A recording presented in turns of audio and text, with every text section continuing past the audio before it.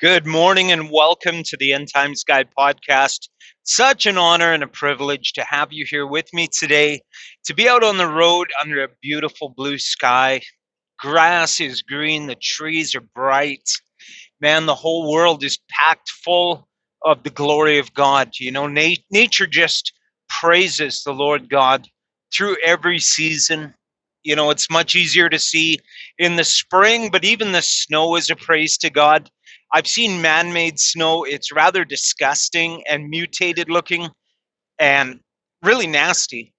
And God's snow is just a wonder, a miracle of design. In human terms, we look at a straight line in the rocks in nature and we say, that looks like design. That looks like human engineering. There's a monument off the coast of Japan about, I believe it's only 200 meters, 300 meters below the ocean surface.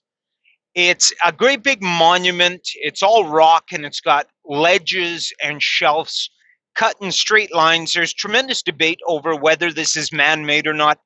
Um, our, I guess you would say, our standard of measure for human design is very, very low. We look at a right angle on stone and we perceive human design. But you look at a snowflake and it's so much higher than that. Incredibly geometric patterns, each one unique. And man is willing to accept that as random. It baffles my mind that we don't see the glory of God in nature all around us.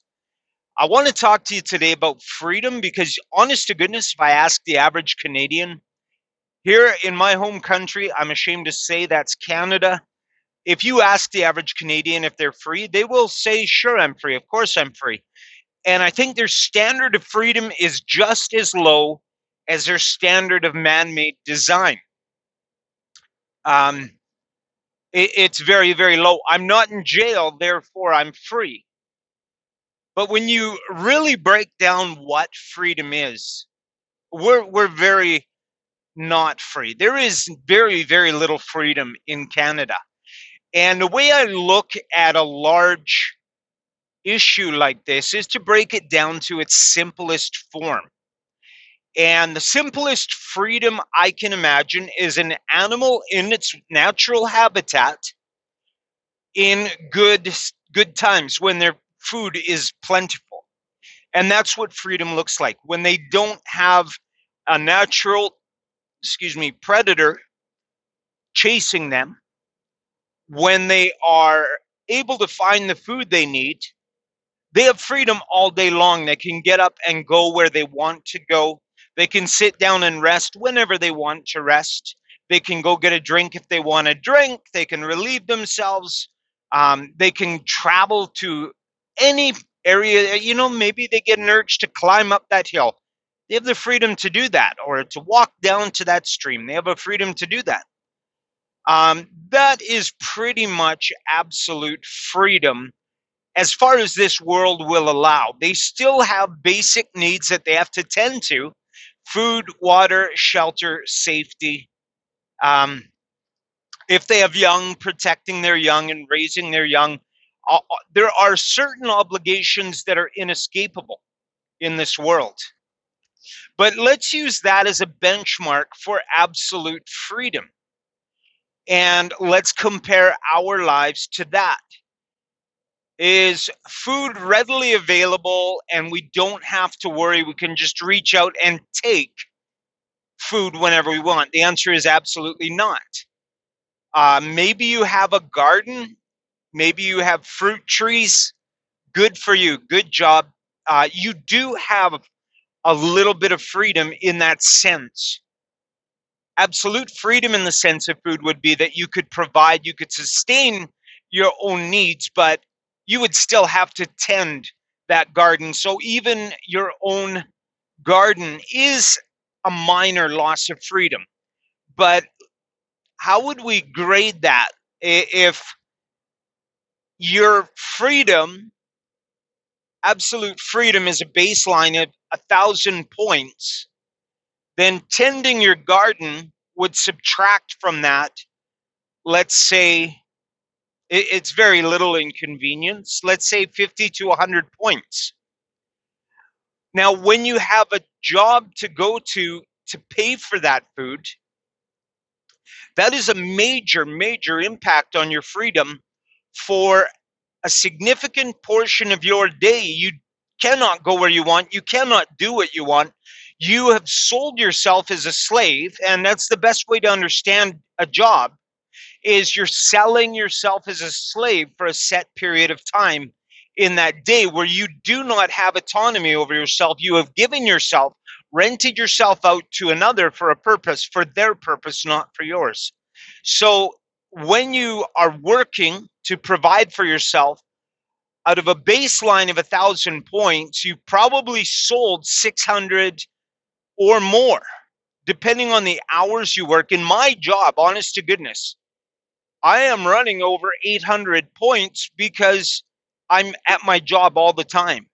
You know, I have that day and a half off, but that day and a half isn't free time. It's doing all the other things in having a house and all the rest that I have to look after. So my freedom is darn near at zero.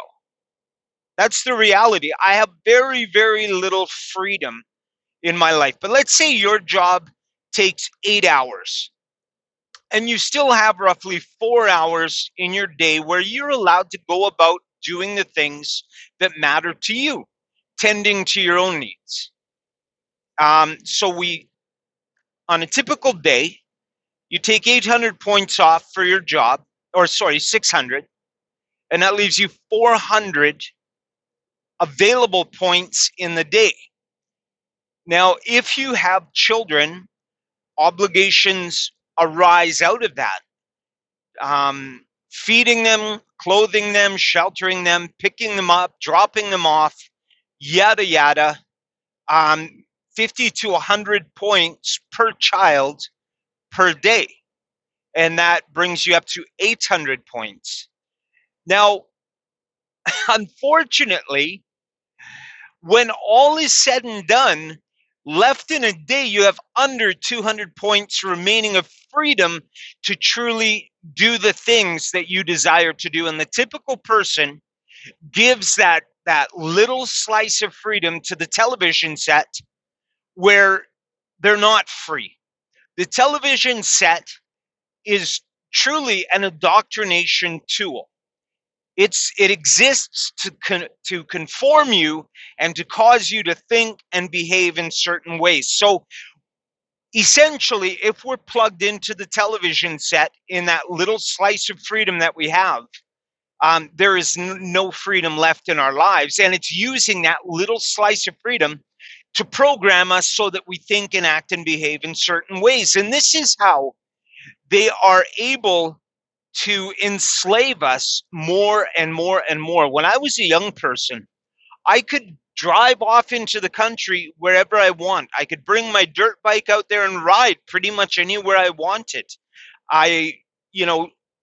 We typically didn't wear helmets back then. So the richer kids who had more money bought helmets because it was smart, but it really wasn't enforced. Bicycles, there was no law for helmets. There was no law for insuring your motorcycles. They were off-road vehicles. It was your problem. If it broke, that was your problem, no one else's. Today, you need a license in Canada to own a firearm, and we're having that freedom infringed on more and more as guns are being banned. If you own what they call a what's the right word? I have a regular firearms license, but there's a restricted license and a restricted level of firearms, which would be assault rifles, AR-15 type rifles, and handguns. And if you own restricted firearms, the standard for transporting those is really, really difficult. They have to be locked and then locked inside of a carrying case and transported only from your home to the firing range where you shoot them and back to your home, nowhere else. You can't stop at the grocery store on your way home. It's directly to your house, directly to the firing range, and that's the only place those guns can ever see the light. It used to be I could take my rifles out into any part of the woods and start shooting. Now you have to go to a gun club. You have to be a member of a gun club. There's very, very little freedom left in terms of firearms. In terms of boats, anything with a motor, even a little rubber raft with a trolling motor on it, you need to have a license to operate a pleasure craft. You need to have insurance on your motorcycle. There are many, many signs around where I live here in Kamloops where you're not allowed to go. Much of the woods around is blocked off. We're not allowed to go in there.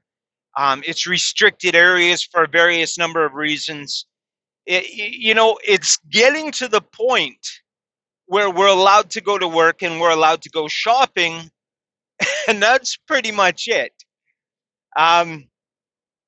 The boating license is an easy enough exam, and they send you a license in the mail. It expires in 2 years, and then you have to renew it or do it again or whatever. There's so many rules, so many laws.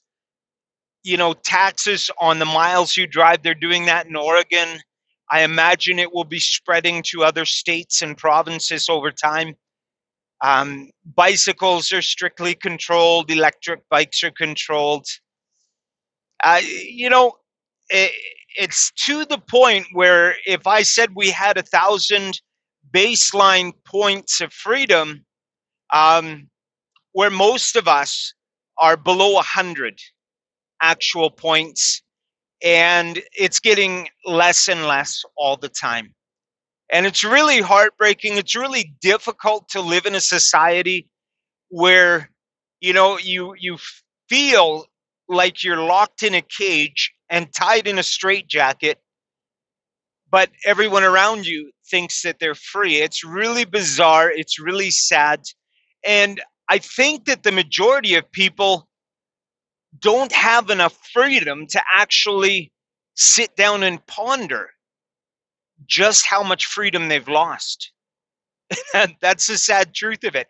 If the power would go out and society would shut down and people would be forced into their homes, maybe it would compel them to spend some time thinking. Unfortunately, the fruit of this coronavirus lockdown so far has been people spending immeasurable amounts of time trying to get ping pong balls to bounce from one surface to another and land in a cup, and other time wasting commodities like that. I wish that people would use this opportunity to sit down and ponder the meaning of life and ponder what is their purpose in this world. We all have one very short life to live, and when it's gone, it's gone. There's no taking any of it back.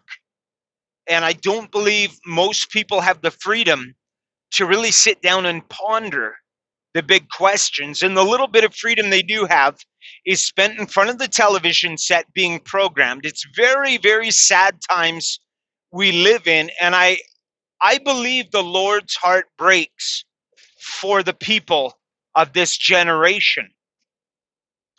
There is a tremendous amount of wickedness and depravity, but there is also a tremendous lack of freedom and of understanding as well. And maybe you and I can play a part in waking them up and pointing out to them that they don't have freedom, they don't know freedom. And, unless they meet Jesus Christ, they will never know freedom. Jesus sets us free from this world, from the bondage and the slavery of this world. If we're walking in the flesh, then we truly are chained to all the restrictions and all the limitations of this world, and we will go from day to day as slaves. Even a Christian, even a born-again saint can live in this world as a slave by setting their things on the cares of this life. But when you lift your eyes to heaven, when you set your mind on things above, all of a sudden you are free. And the matters of the flesh are irrelevant. Slavery in the flesh means nothing whatsoever, because as we walk in the Spirit, as we set our mind on things above, we are abiding in heavenly places where there is absolute freedom. And that is a beautiful gift that God has given to the elect. We can experience absolute freedom, the same as an animal walking in the woods, going wherever he pleases. We can abide with the Lord in absolute freedom. And if we're doing that, if we're taking advantage of the freedom that comes from abiding with Christ, then that slavery that is put upon the flesh, we don't feel it and we don't struggle with it.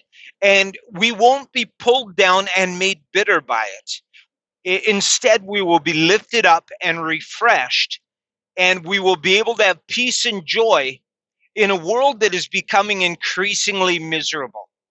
I hope this encourages you to lift your eyes up, set your mind on things above, because up there we have absolute freedom. Whereas down here, I don't think most of us have more than a scratch of freedom left in our lives. Thanks for joining me today. God bless and take care of you and your family.